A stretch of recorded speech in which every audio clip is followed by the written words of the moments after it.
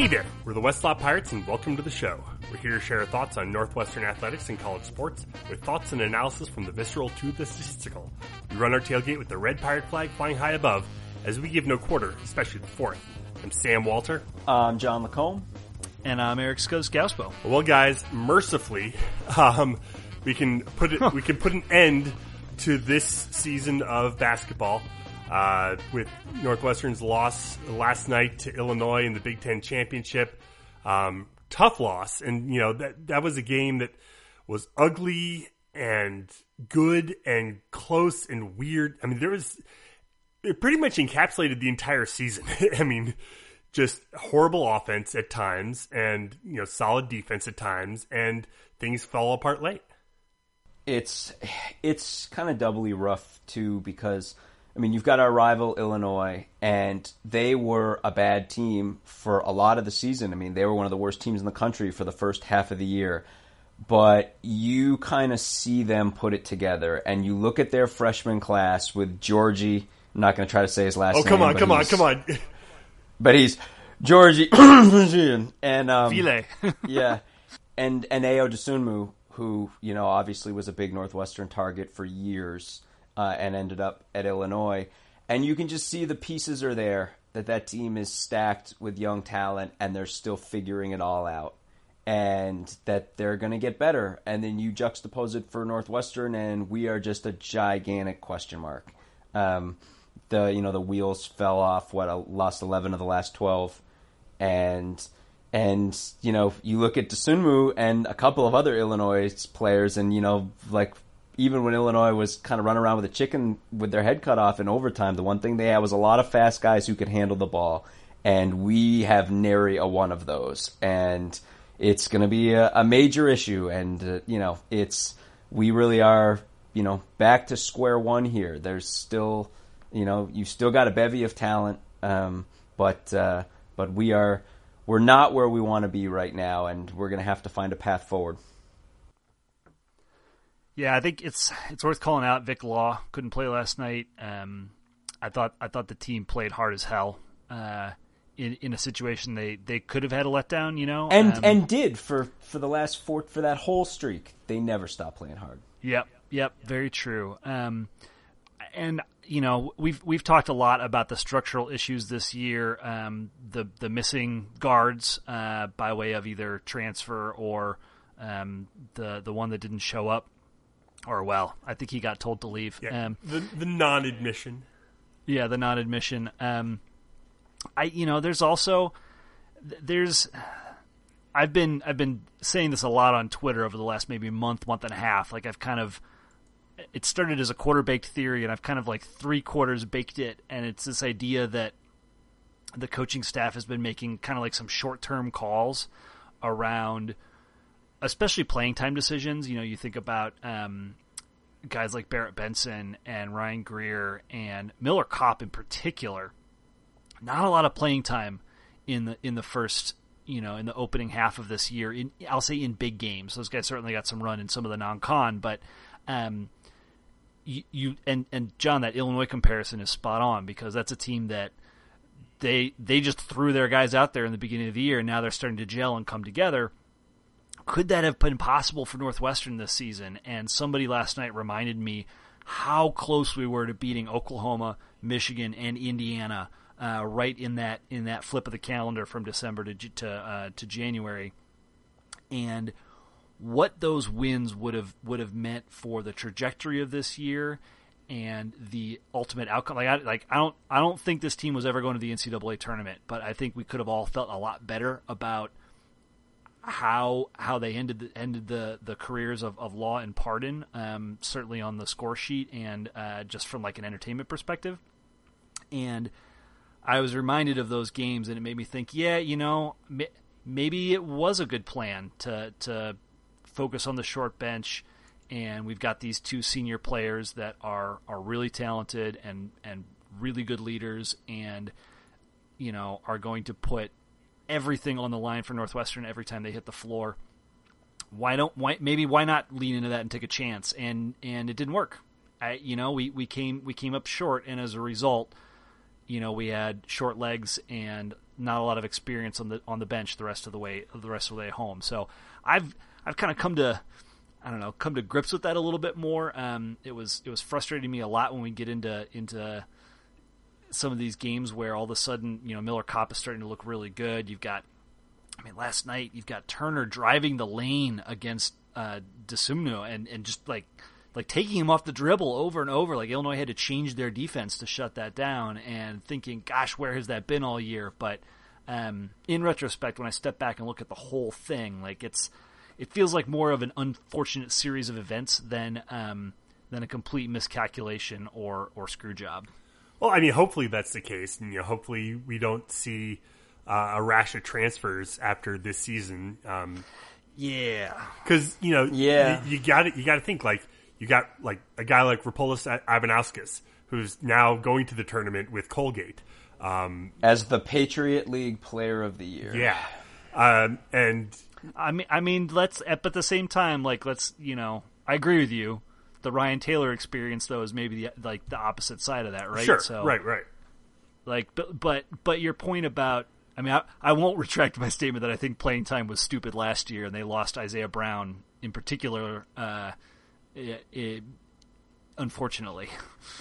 Yeah, looking ahead to next year, I think we have three certainties. I think you can probably peg that it's going to be another short rotation, 6, maybe 7 guys, but probably 6 guys, just because we really only know 3 of them, and the rest is just a giant question mark. We know, I'd say the 2 biggest positives for me are Anthony Gaines and Miller Kopp. Kopp clearly is going to be contributing for the next 3 years. He can do a little of everything. He's comfortable with the ball in his hands. He can shoot. He can guard a couple different positions. And you can see an upward trajectory for him. Considering that, as Scuzz said, he probably could and should have played more. He was really kind of coming along, and we have 3 more years of him. And Gaines is a special player. He really is. And I think he's a special player who is lost on a team that had such a run of failure at the end of this season, because he's a guy who does one thing really, really well, and that is defend other guards. And he's a guy who can guard your 1, your 2, or your 3 and do a bang-up job. He's a phenomenal athlete. He really is like a guard version of Sanjay Lumpkin. They're so similar in that regard. That's the exact kind of guy who can be a glue guy on a really, really good team, just like Sanjay was. But we don't have that kind of team right now. So then the question is, well, where does a guy like that fit? And I think, Turner is going to be a de facto, leader of the team, even though it's kind of unclear exactly what he does best. He's a good defensive player. And those are the 3 knowns, and the rest is just question marks, right? Will we get a leap out of Pete Nance? Ryan Young redshirted, because basically he would have been sitting behind Pardon and Benson. So, how does he come in? But you don't want to put pressure on Daniel Bowie, but this team has to have someone who can bring the ball up and create. Just watching Illinois, a bunch of those little guys just run around, push the ball, get up and down the court, run motion, and be like, we don't even have one guy that can put that together right now. You got to hope that like a guy like Ryan Greer, who should be a high school senior right now. He is. I know. I don't want to be. I don't want to be the Debbie Downer. I don't want to put it all on his shoulders, but hopefully, his development, what he was able to pick up this year, he'll be able to take to the next level next year, and hopefully that could be, a factor there and on the point guard. And yeah, if Bowie can come in and take the reins as well. John, I know where you're like hesitant to go there. We don't need a point guard to be Juice Thompson, right?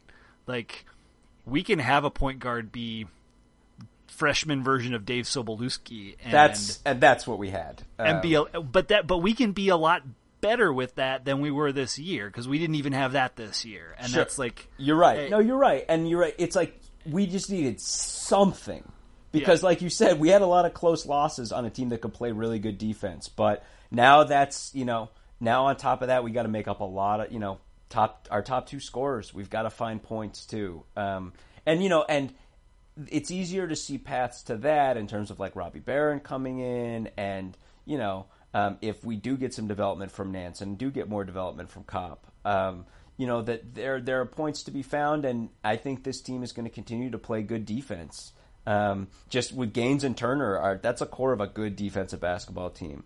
And yeah, like you said, I mean, if we can get something better at the one than we got this year, that's something. But I think we should all steal and prepare ourselves for a potential down year on top of another down year as this team comes together, and we can be pleasantly surprised if we get something better. Well, and to be, I don't know if fair is the right word, but the pressure that I do think existed this year to go full speed for the benefit of Law and Pardon was real, and the lack of a consistent player at one meant that Vic Law was bringing the ball up much of the year. I think Gaines was able to take some of the defensive pressure off of Law, but in addition to being the primary ball handler in some ways, he was also the number 2 scorer and the primary defender until Gaines started to take over. And I mean, we just asked so much of him. I think that's why you saw him struggle a bit. Certainly, a potential injury played into it as well, but during the course of January, early February. And something like I read it earlier today, and it kind of broke my heart. It was, I think it was an Inside NU article where they went into the locker room and talked to all the different guys after the game last night. Poor Law. And the interview with Law was basically him ending it by saying, like, I just didn't do enough. I just didn't do enough. And like, I don't know. I don't think Vic's listening, but if he is, or if anybody could talk to him, like, dude, you did plenty. So much for this team. And I mean, in some ways you could argue you did everything for this team. Certainly this year and over the course of your time, like we do not put that all on yourself. It's not fair, and it's not indicative of what you put out. And I think 99% of Northwestern fans would agree. So that did break my heart a little bit reading that last night, and I hope Vic is feeling better in the not immediate aftermath of that game. Well, in the interest of all of us feeling better, we've got some real good feels coming down the pipe for you. Trust us here. I think, some of you are looking at this pod, seeing who our guest is, and you may have certain preconceived notions or whatever, positive or negative. I can guarantee you will come out of the end of this pod feeling better than you were feeling after the game last night. I guarantee it. So get ready. That's right. We've got Emily Harriet coming on, president of the Northwestern Wild Side, also known as the Shrieker or the Screamer. She's kind of gotten some notoriety for that, but we're very, very excited to have her on the pod tonight. Yeah, get some purple Kool-Aid. You're going to need it in the next 30 minutes. Well, we are extremely excited to welcome in Emily Harriet, president of the Northwestern Wild Side, to the podcast tonight. Emily, thank you for taking the time to jump on with us. We really, really appreciate it. Oh my goodness. Thanks so much for having me. I'm so excited. Just to jump in right off the bat, you've been a part of the Wild Side for how long now? So I joined in September of 2015. So that was fall quarter of my freshman year. So pretty much as early as possible. Okay. Right off the bat. Nice. Oh yeah. And, for those has anything notable happened since you? It's just like maybe a game or two that have been, maybe a little bit exciting. Like nothing crazy has happened. Of course not. It was funny. I had forgotten in the aftermath of some of the things that you were on Inside Edition. I didn't even know Inside Edition was still on. Apparently it is. You were featured, but like Sam said, this was obviously you've gained a degree of fame / notoriety in your tenure, but as Sammy said, I mean, so take us in. First of all, one thing I'm kind of curious about, what's your major? So I study communication sciences and disorders and neuroscience. So basically, I'm just fascinated by child language development. Gotcha. So interesting, like an interesting aside to that. I bring this up only because Sam and I were both Medill, so we did a little bit of campus radio and stuff like that.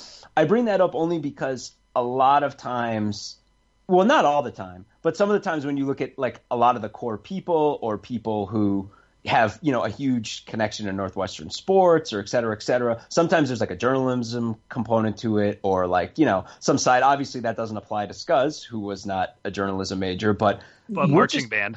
Yeah. And then there's the marching band component. Exactly. So did you just arrive on campus just gung-ho Northwestern fan, or like take us through that process of it? Like, what led you to the Wild Side in the first place? Yeah, absolutely. So I did absolutely walk in gung-ho. I had liked the Wild Side Facebook page and followed them on Twitter and all that kind of stuff even before I stepped foot in Evanston.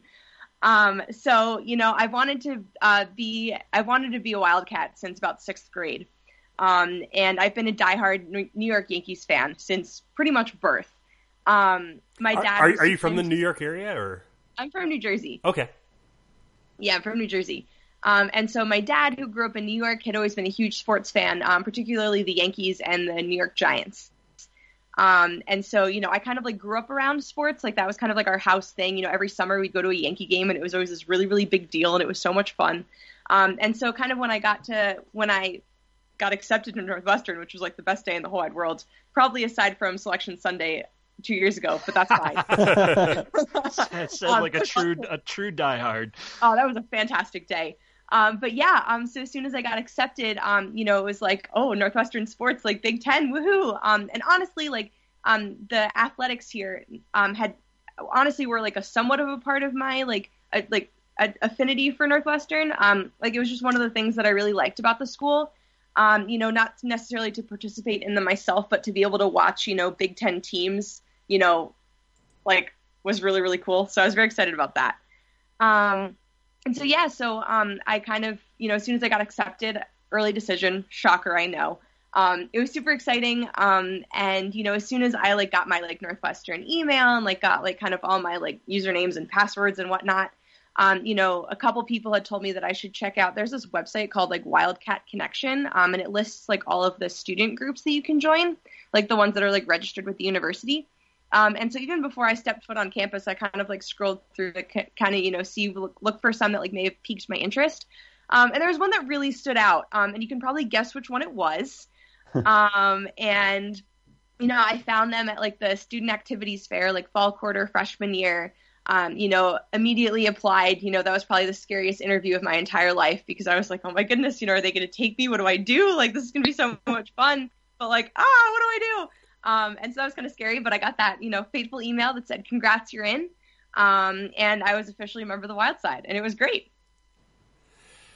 At what point did you kind of progress through the organization and, as president, or I guess outgoing president now? I mean, when do you hand over the reins? Yeah, so April 1st, maybe April Fool's Day, but it is also the first day of my, life back to normal, I guess.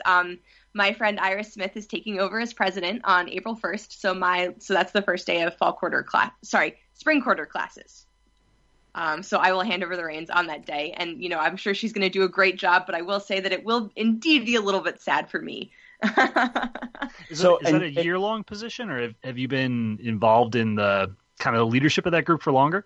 Yeah. So at the end of my freshman year, the president at the time, we actually had 2 co-presidents. Their names were Dan and Evan. They're fantastic. But they're both 2 years older than me. And so Dan and Evan kind of put out these applications to the whole group, and, you could apply for a spot on exec. And now, I thought about this for a long time. I was like, I really want to have some sort of leadership role in Wild Side. It's my favorite thing in the whole wide world. I really want to, get more involved. But at the same time, I was like, they're not going to give a leadership position to a freshman. That's ridiculous, because it was spring quarter freshman year. So I thought there was no way that this was going to happen. But I figured, might as well have the experience, apply, see how that goes. And, I'll really make sure I've got it together for next year. This is kind of like a trial run, right? And so I had my, filled out my application. It was probably the longest application Evan and Dan have ever read. I had so many ideas and so many thoughts. And then, I did the little interview situation here. And then all of a sudden a week later, I got an email telling me, congratulations, you're joining exec. This is so exciting. And I died.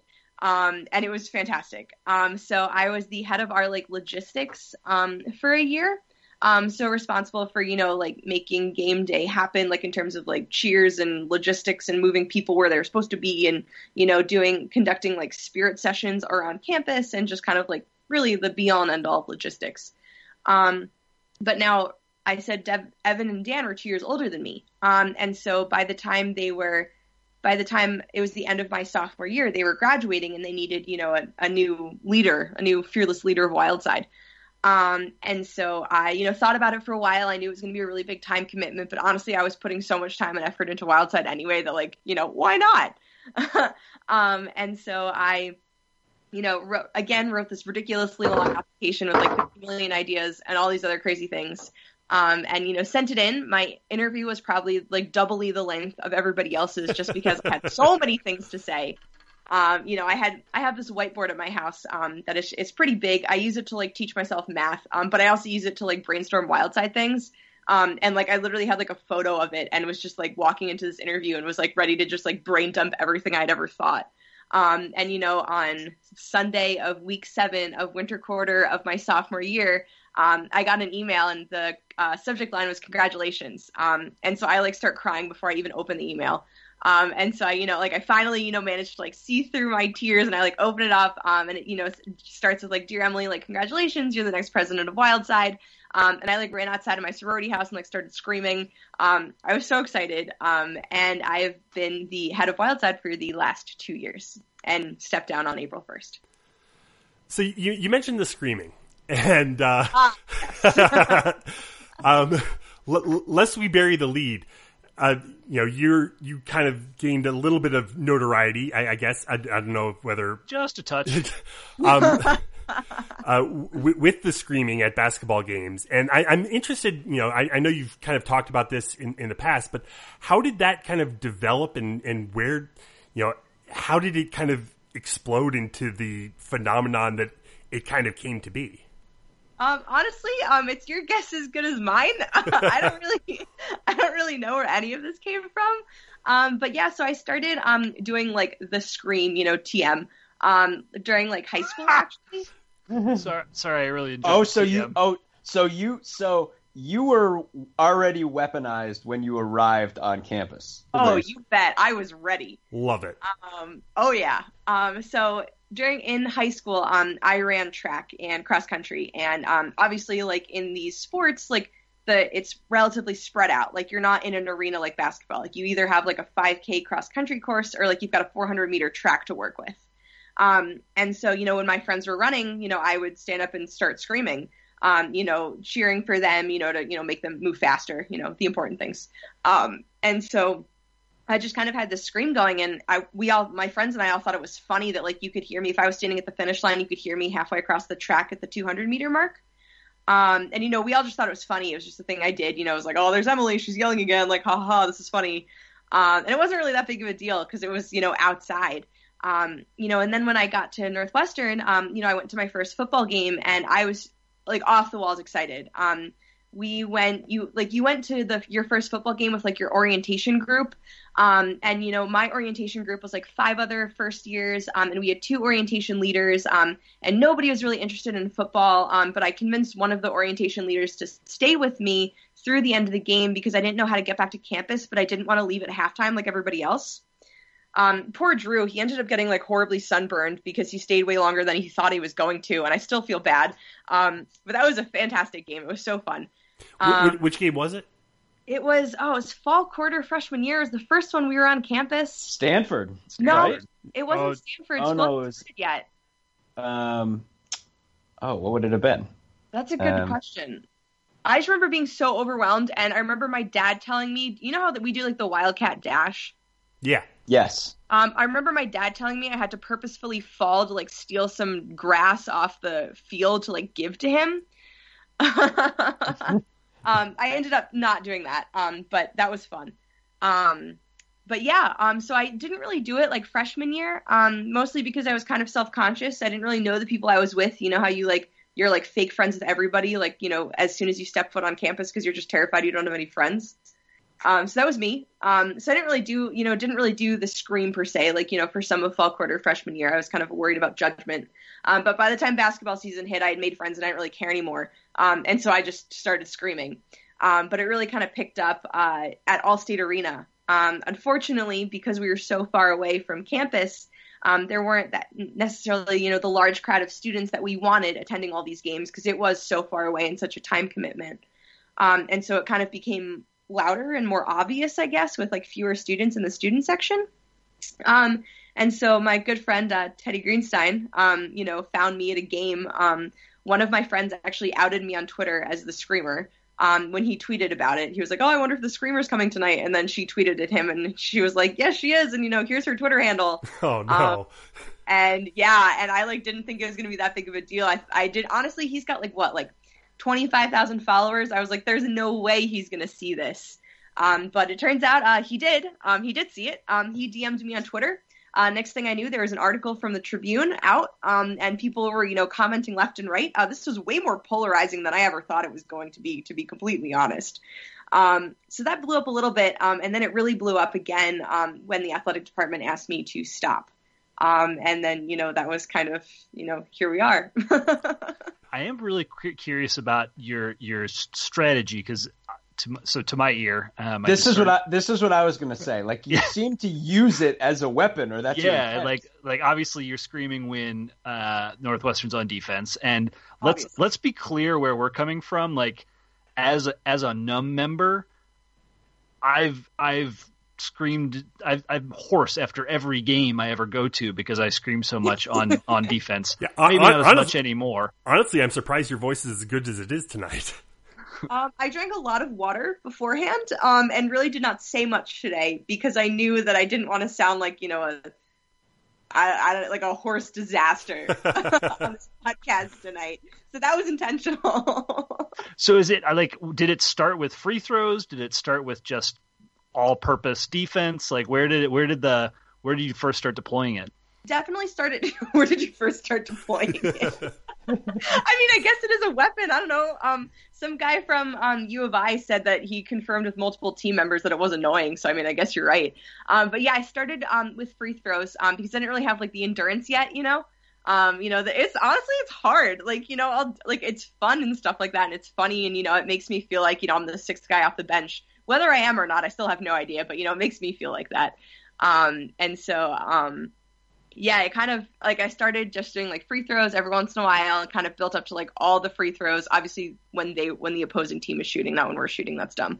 And then it kind of built up to just kind of like, well, I have the endurance from, like, football season, so I might as well just, you know, yell for the whole basketball game when we're on defense and then after, like, an important offensive play for us. So, where do I want to go with this? I got to share a vignette from way back in the day. So right. Sam and I have a good friend from band who was in my year, and we would get really excited when we could hear her on TV. Are you serious? Yeah. Oh yeah. Absolutely. Like she used to scream in like short staccato bursts, or she'd try to say things that were like borderline offensive, but said in an innocent way in an extremely high pitched voice. And there were long email threads on our group Yahoo stuff back in the day when before Twitter and shit existed. Like, let's just be clear about how old we are. So like the idea of the fan influence on what's happening on the court or the field, like I believe that in my bones that is something that is true and that can be done, and especially with free throws, right? Like so I feel like a little bit of kindred support for you, Emily, in your efforts here, because it does tie in a lot to what, like, if I can use the phrase, like what I grew up doing at Northwestern when I was in school. Like that was our whole idea as band members. We are here to try and influence things on behalf of our team. And I know for a fact we did stuff that annoyed the heck out of fans. So right.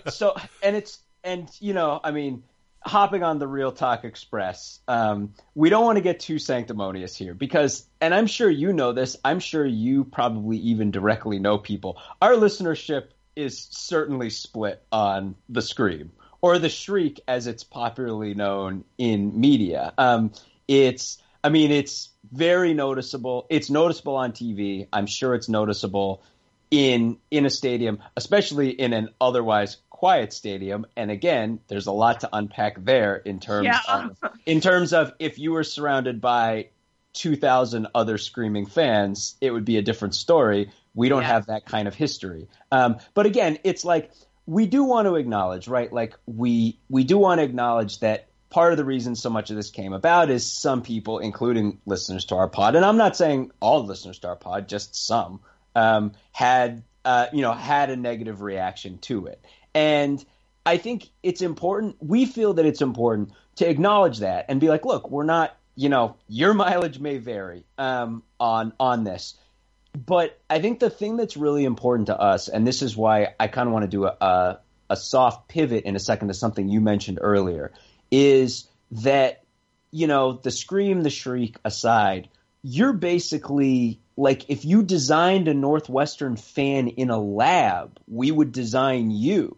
Like you're talking about, that you've been a Northwestern sports fan since you were in high school in New Jersey, that it was your dream to come here, go bananas for the, fake tripping on the first day so you can grab turf off of Ryan Field. I mean, like literally, if we could make a fan in a lab, that would be it.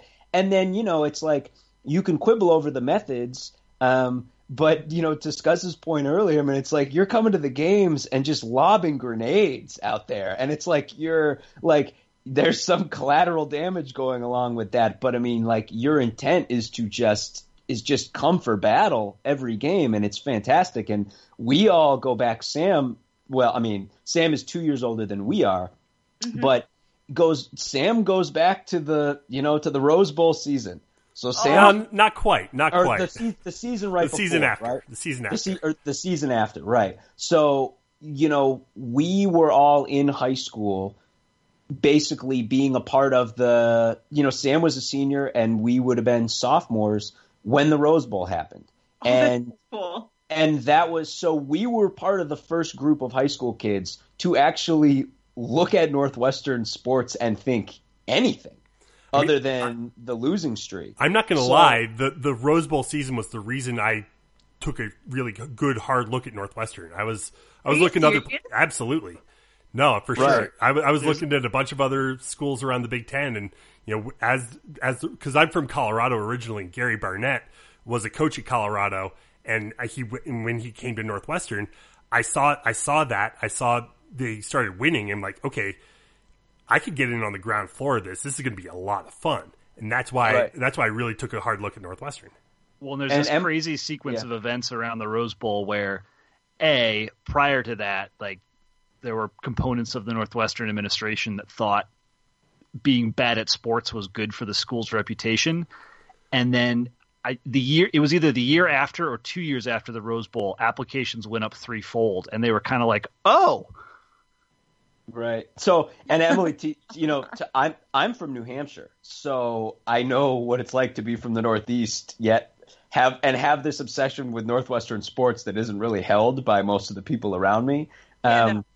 So I mean, again, it's to the point of just acknowledging everything. It's like we can acknowledge that people have differing opinions on the Scream and, when it's used and everything else. But aside from that, you're what we want a fan to be. Someone who's just like shows up at campus being like, part of the reason I'm here is to go bananas. I can study linguistics and at the same time just plan about how I'm going to get inside the other team's head. I mean, and to the other point in terms of like, this thing getting really big, when we were in school, or I guess it would have been, Sam, I don't know if you were still there. There was this whole thing with Bobby Knight. Oh, no, I was there. The front end of it happened your senior year, Sammy, when Northwestern. It was my junior year. 'Cause Oh, your junior. senior year, I was calling the return game of Bobby Knight. Okay. Yeah, so the front end was our freshman year, John. Yeah, okay, Sammy. So Sam was sitting 20 feet away from where I was when this went down because Bobby Knight came out. There was a whole background that a lot of our listeners will be familiar with, and some won't. That the year before there was a whole thing where the fans were chanting "Who's your daddy," which was just a harmless play on words. But Knight got it in his head that it was something more and went bananas and practically assaulted Kevin O'Neill on the court afterwards. And then it all led to this huge fracas. What's going to happen when he comes back the following year? The students just came ready. We were loaded for bear. And he came out with a bag of candy and started handing candy to the students or tossing it into the crowd. And I was screaming bloody murder at him. I can only imagine what I was yelling at. And I was front row. And he walked around the hoop over to me and handed me a piece of candy, which I threw back at him. And I look back at that now and I'm like, that could have gone any number of ways. Like, potentially I could have been kicked out of the game, or it could have been like a thing if he gets like physical and then it becomes like a whole thing. But the pride with which I look back upon that event, it's one of my proudest moments of my life. I'm not saying I would tell my child to do something like that. I'm just saying, in the moment, I understand how you do things because you show up loaded for bear.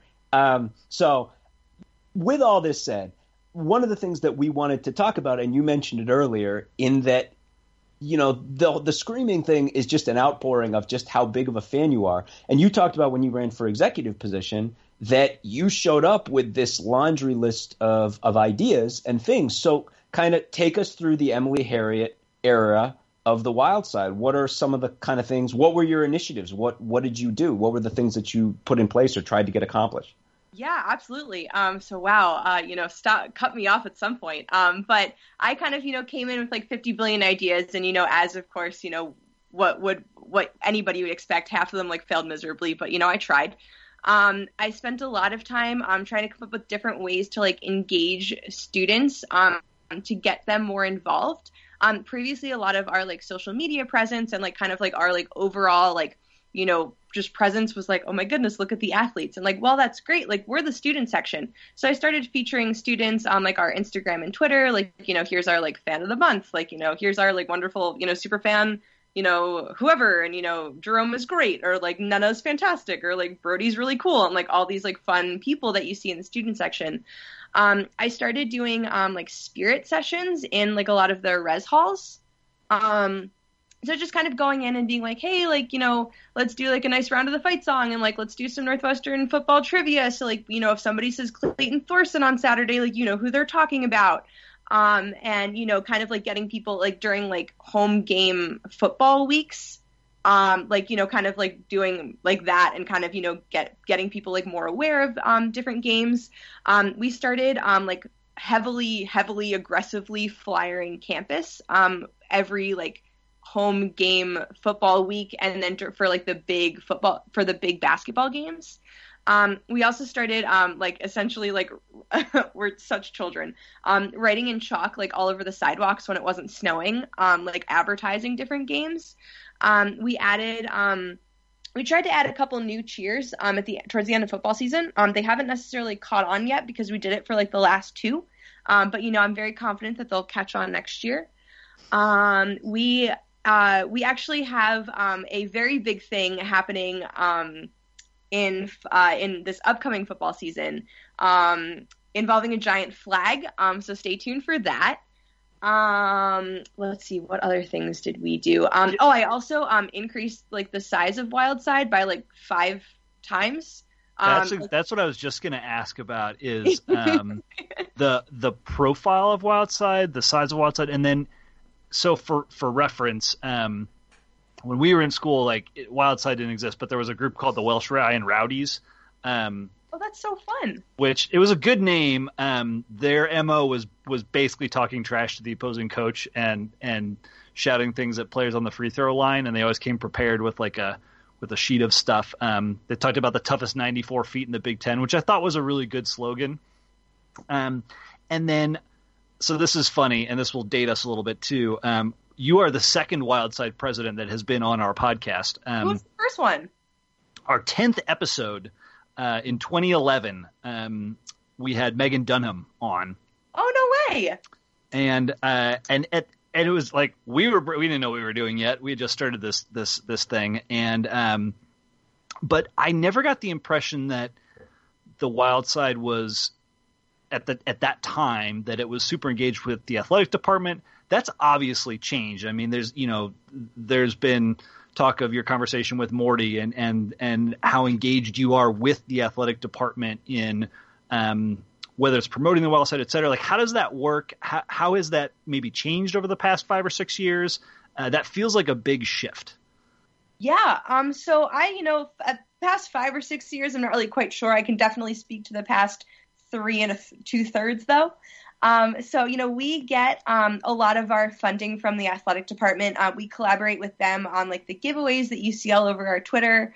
So, anytime that there's like, some wild and crazy cool shirt that we're giving away or like food or whatever, like Wildside probably had some sort of hand in that. In terms of, so that's like with the athletic department, like, we do a lot with them. Like, we're already like organizing a couple like themed nights for like next year's basketball season. We do like anytime we do some sort of like collaboration with like another student org for like especially a non-revenue sport, like they're usually super involved, kind of like, and they also do their own like kind of like promotions. Like they'll send emails to students who are subscribed to the Northwestern Athletics like listserv, things like that. I was speaking which, in terms of another thing we did with Wildside, we started like a text platform. So it like you receive, well, like I'll send texts. It's under the name like Wild Guide to like students who subscribe, reminding them of like games and stuff like that. That was another thing that we did. But yeah, so in terms of like the athletic department, they like, push like games as well. They work with us for like themes. We work with them for like funding and stuff like that. But I feel like our like kind of for the past 4 years, like our engagement with like the athletic department has pretty much been the same. There's been some turnover in that department, but they're all, especially within like the marketing team, they're all great, and they've all helped us out, and we're a whole big team there. But in terms of like the rest of the administration, like I feel like one of the things that I'm proud of is that I got us to have like a higher profile in terms of them. Like I did a whole like I went to New York with Alumni Relations and Development and did a whole like fundraiser campaign event there where I was like the student you can ask questions to, and met Morty and got to talk to him, and now all of a sudden every time I see him at a game he'll ask how's Wildside going, and ask me how my life is, especially in relation to Wildside, and things like that, and now like all of a sudden like the people who run like the like real adults who like run Homecoming are like reaching out and asking for like Wildside's help in like promoting things. Same deal with like some of the like I worked with Chris Loughton, the like logistics men's basketball guy, to like help figure out how to work like All-State last year and like busing and students and things like that. He asked for my hand in that. So I feel like the kind of like bigger than just the marketing department in athletics, like kind of like now is like more aware of us, and they're like, yes, like this is a great organization, great people, they're doing great things for our athletic teams. How much collaboration, I mean, and this comes from a former band guy, how much collaboration is there with the band? Because I know when, back, again, we're old, back when we were in school, it seemed like the band was kind of driving the cheers and all that, and the students would follow. So how has that shifted, throughout the years? Yeah, I mean, in terms of like, again, I can really only speak to the last like 4 years, but that is still a fair amount of time. I feel like it's kind of become a little bit more split. Like, of course you'll do the classic, like, go Cats, go, go, like that one. Like obviously, like the band will lead it and stuff like that. But I feel like there are more like grassroots type cheers. Like, we start like the classic go UNUs. Anytime any player, especially in basketball, like airballs it, like we'll start that. Anytime, like something like anytime, like so actually kind of like the Welsh Ryan Rowdies, we create, like sheets like that, kind of like cheat sheets basically, to, have like the, like other teams, like regular starting five and like, different like taunts that we come up with and things like that. And so, you know, we'll like generally start those, kind of like more like in-game player specific, like relevant to something that happened 2 minutes ago type deal. So I'd say in terms of like the more like traditional cheers, like that's probably still like, especially any that start with anything remotely instrumental, that would definitely be the band. But in terms of like more like the kind of like impromptu, like surprise, we're just going to go yell at this one guy because he looks like a baby face, like, you know, things like that. That's definitely us. So Emily, we don't want to keep you on forever, but one other thing we were really curious about is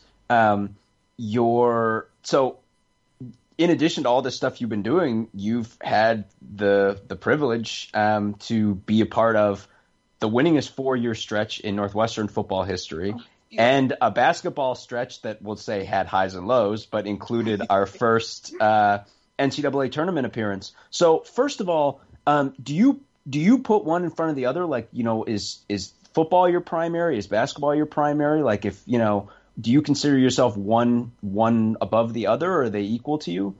Oof, that's a tough one. I mean, in terms of like, you know, this is a tough one. I mean, in my eyes, like, first of all, I just have to say that it has been an absolute like privilege to have, you know, literally had a front row seat, like I think you guys said, to see all of these incredible things. You know, I would not trade like these 4 years of Northwestern sports like for the world. Highs, lows, whatever. You know, lost to Akron, you know, lost to Illinois last night, but also like NCAA tournament and like, you know, Big Ten West. So like, yeah, oh my goodness, it's been amazing. It's not going to go away. You know, you'll still feel this way 15 years from now. It's just going to be more peaks and valleys. Welcome to the roller coaster. Thanks. I'm so excited. We love the Cardiac Cats. Yeah, I mean, I would kind of like, you know, maybe the high of basketball was like higher than the high of football, but like also like football was just kind of like generally, I feel like a little bit more like successful over the whole 4 years. So honestly, like I put them on equal footing. They've both been a wild time. What about like a top 3 moments? If you had to boil it down to, you know, your peak moments of football and basketball, how would you rank them? I have a hunch we've kind of already know what your number 1 is, but yes, number 1 would definitely be, you know, the Selection Sunday, like, you know, that entire event was unreal. Oh my goodness, to be like part of that was just the coolest thing in the whole wide world. Oh man, it would probably be first of all, I really wish we had clinched the West at home. That would have been the coolest thing ever. But tragically we didn't, but that's okay. The Michigan game is definitely up there. The basketball Michigan game is definitely up there. The Michigan State football game where I got to rush the field was super cool because I was the first one on the field. So that was pretty wild. Everybody, like, we were kind of standing there and we were like, because it was like, you know what, however many overtimes, and so we're standing there and we're like, do we rush it? Do we not rush it? Like, what do we do? What do we do? And then I was like, all right, we're just going to go and do it. And so we, like, you know, I was the first one out on the field and, you know, was like jumping around screaming, and it was like the coolest thing ever. So I'd say probably like those 3, but like I don't think I can really, you know, rank the other 2, you know, they're kind of like tied. It was really cool. Northwestern sports are so fun. We agree. I'm so glad. And that's why I'm so excited to be here, because I mean, like, you know, like the Northwestern student population, you know, like you're like, I feel like they're, you know, it's like fair to say a lot of people come here for the academics and not necessarily the athletics. And so, you know, they're not like, you know, diehard. Many students here are not necessarily like the, you know, diehard, like born and bred, you know, was a Northwestern fan in utero, like type deal. And so it's just really cool to like be able to talk to you guys who, you know, are about as diehard as I am. So yeah, we live and breathe this stuff. I was curious to ask if you feel like trajectory amongst the student population is going in a positive direction. I mean, obviously, I think unequivocally this has been the best 4-year stretch of. When you're standing in the dorms singing the fight song, how many people are there singing along with you? That's what we're asking. Well, honestly, it depends on the dorm. You know, some of the smaller ones, it's me and like 5 other people. At one point, I had 50. So you know. Sweet. Yeah, that's. That beats anything that happened while we were at Northwestern. So. I mean, it's definitely clear that the alumni base is excited about the new stadium, or the revitalized stadium. I'm well on the record that I wanted to blow it up and start over, but that's another conversation. But between Welsh Ryan and winning the Big Ten West, obviously the tournament, the on-campus facility, like the media perspective around Northwestern and the alumni perspective around Northwestern are pretty positive. Do you feel like the trajectory is positive within the student population as well? Because I feel like there's a countervailing trend of just more and more pressure on the academic side. I mean, I would definitely say that, especially like as our like rankings increase, go higher, like, well, I mean, you know what I mean? A lot of students are coming here for the academics. We just became a top 10 university, which is absolutely wild. I still think my application was put in the wrong pile, but I will take it. But yeah, I feel like generally I feel like students are coming here for the academics, but then, get exposed to how good our athletic teams are now. Like, a long time ago, when we had those terrible losing stretches, that was just kind of like whatever. But now when they get here and they see, hey, we won, the Big Ten West, hey, we went to the tournament 2 years ago. Like, hey, lacrosse is, currently ranked top 10 in the country. Hey, fencing just won the Midwest regionals. Like, people start to kind of like put these things together and it's like, ooh, athletics are a thing. And, start to, get involved in that. I feel like the draw here is obviously the academics as opposed to the athletics, but I feel like once you get here, people are starting to get involved, which is really cool to see. This past year, in September when we played, so the first game with students back on campus was the Michigan game. And so they do this thing called the first year tailgate. Where they have all the first years, so the freshmen and the transfers, like tailgate before the game, and then they all kind of do the Wildcat Dash, and then go watch the game. And the number of like students that I talked to, kind of like wandering through the tailgate, they were like, "Oh my goodness, like this is my first football game ever! Like I'm so excited! I heard we're really good." And that was just really, like that was like my ears. I like cried the first time I heard that. It was the coolest thing. That's pretty amazing. That is amazing. It was so wonderful. Oh my goodness. Oh.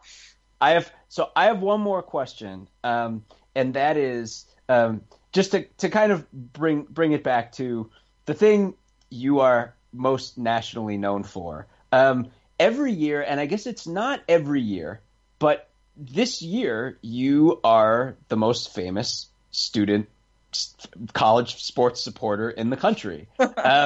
I think if you go, not every year has one, but every year or most years there is one. Sometimes it's for, an infamous reason. I mean, there was Surrender Cobra guy at Michigan had his year. Goodness. There was Wild Bill, his whole period at Utah State. Wild Bill. There was the Duke Speedo guy. We could go all the way that far. So you're in this weird fraternity / sorority.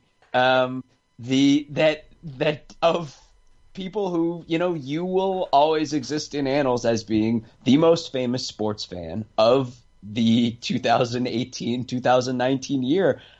What does that feel like? It's just there are not more than 20 people who can say that. What does it feel like? It's definitely a little weird. It's just like, this has been something that I've literally, like I said, been doing since high school. And like all of a sudden, it has all this like massive media attention. Like, for example, last night, we're at this game, and I'm standing there amongst a bunch of my friends, we're right behind the band. I'm so excited, tip-off's about to start, we're all like going crazy, singing the fight song, all that kind of good stuff, as I'm sure you guys very fondly remember from your college days. And, all of a sudden the first time out hits, and then, the BTN camera is like in my face, and they're like, oh my goodness, there she is. Let's get her up on Do it. Yeah. Oh my goodness, it was crazy. And so just like, it's just honestly, like, it's just weird. All of a sudden this camera's in my face and they're expecting me to like, dance. And I'm like, oh my goodness, what do I do? I'm so self-conscious. Like, what do I do now? And, I had this random guy who I was walking around trying to find, my friends and I like got separated at security. So I was like trying to find them because it's general admission. So I was trying to find them and I'm, walking down the aisles to go see them. And, some guy wearing a Michigan State shirt comes up to me and he's like, oh my goodness, you're Emily. And I was like, hello, it's me. And he was like, oh my goodness, like you're Emily. And I was like, yeah, I guess so. And so he, asked to take a selfie and I was like, yeah, sure, I guess. People have asked for my autograph. Like I take selfies with random people all the time. a couple home games ago, somebody handed me their baby and asked me to take a photo with it. Like, that was crazy. But like overall, it was like kind of like strange and weird as it has been. Like, people do like double takes on campus now, like, with all like the media attention. I remember there's the day it got published in the Daily Northwestern, I was like on the front page. There was like literally a photo of me like on the front page.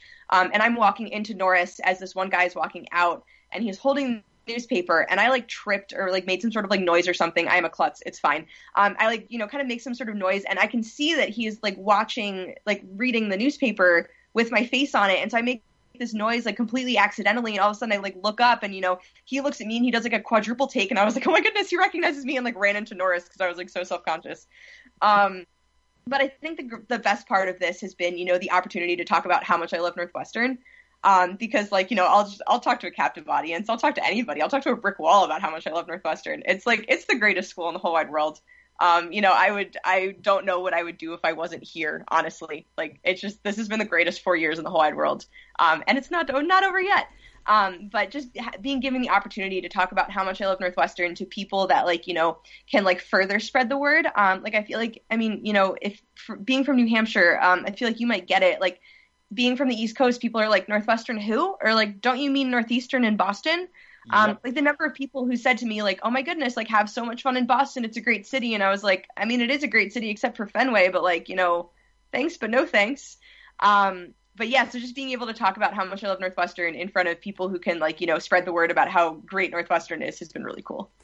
So before we let you go, and again, we really appreciate you taking the time. What's next for you? You're graduating this spring. Where are you going from here? Yeah, so that is a good question. You can leave it vague per the earlier selfie conversation. Oh no, it's fine.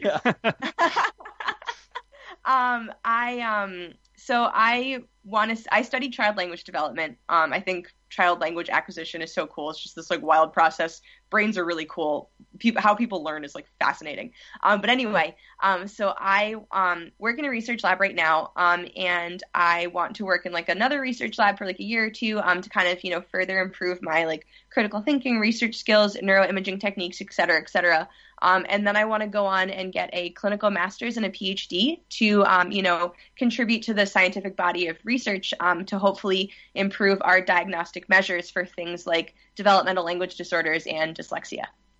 Very cool. Would that be in Chicago, or are you looking nationally, internationally? Yeah, so it's kind of like all over the place. I don't really know where I'll end up. I guess we'll find out. Yeah. I'm sure you'll see it on Twitter at some point. But I'm hoping to stay close by so I can be one of those season ticket holders. Oh my goodness, that's weird. My wild card doesn't get me in anymore. Like I have to buy a ticket. It's weird. Emily, wherever you land, I am excited to read in some alumni newsletter the following year that your local alumni association has been voted Alumni Association of the Year. I am quite confident that's going to happen, and more than anything, I just want to say, like, we really appreciate your enthusiasm and your love for Northwestern that we share. Don't stop talking about it, repping it, doing all those things. The alumni need as much, or if not more, encouragement than your fellow students do currently. So keep up the good fight, and we look forward to catching some games with you in the future. Oh, thank you so much. Oh my goodness, this is so fun. Oh, thank you. I will do my best. No promises about the Alumni Association of the Year, but I will give it my best shot. Well, once again, Emily Harriet, outgoing president of the Northwestern Wildside, such a treat to have her on the podcast tonight. Definitely appreciate her taking the time. And wow, I mean, I'm just ready. I'm gonna go dive into our summer previews right now, guys. I'm ready. She stoked me up. I'm ready to get. Where's my Athlon preview? I'm ready to just knock these things all out in a row. 20 hours. Let's do it. Well, we've got with Northwestern not moving on, obviously into postseason play. We are getting real close to Selection Sunday, and we'll have our annual Westlaw Pirates bracket challenge on ESPN. So keep your eyes peeled on that on our website, westlawpirates.com, or on our Twitter and Facebook feeds. We'll have links to that and always a good time to just roll the bones and see what happens. Because I don't know about you guys, but I feel woefully unprepared for the basketball tournament this season. But we'll have our basketball preview coming up early part of next week, hopefully, and definitely excited to get March Madness underway in full. You know I'm already digging into that college hockey tournament. Oh yeah. I fresh off a Minnesota State high school title for my Edina Hornets. Hell yeah! Love it. Congrats, guys! Congrats. Yeah, and now we get to pivot to lacrosse and softball, two non-revenue sports that most likely are going to be playing a slew of big games in the regular and postseason. So yes, they're the ones that don't generate the dollars. They're the ones that have less eyeballs. But if you all came out of basketball season ready to see Northwestern in the win column, a lot of times you should be watching some softball and some lax. And with that, we'll go ahead and leave it there for this week. Head to our website, westlawpirates.com, where you can leave comments and questions. Find us on Facebook. Find us on Twitter, @WestlawPirates. You can call our voicemail line, 847-231-2287. That's 847-231-CATS. And email the show, westlawpirates@gmail.com. Tune in next time as we give our visceral and statistical views on Northwestern athletics. And look for us in the West Lot of Bryan Field flying the red pirate flag, because we give no quarter, especially the fourth. For John Lacombe and Eric Skazbar, I'm Sam Walter. Thanks so much for listening. We'll see you next time.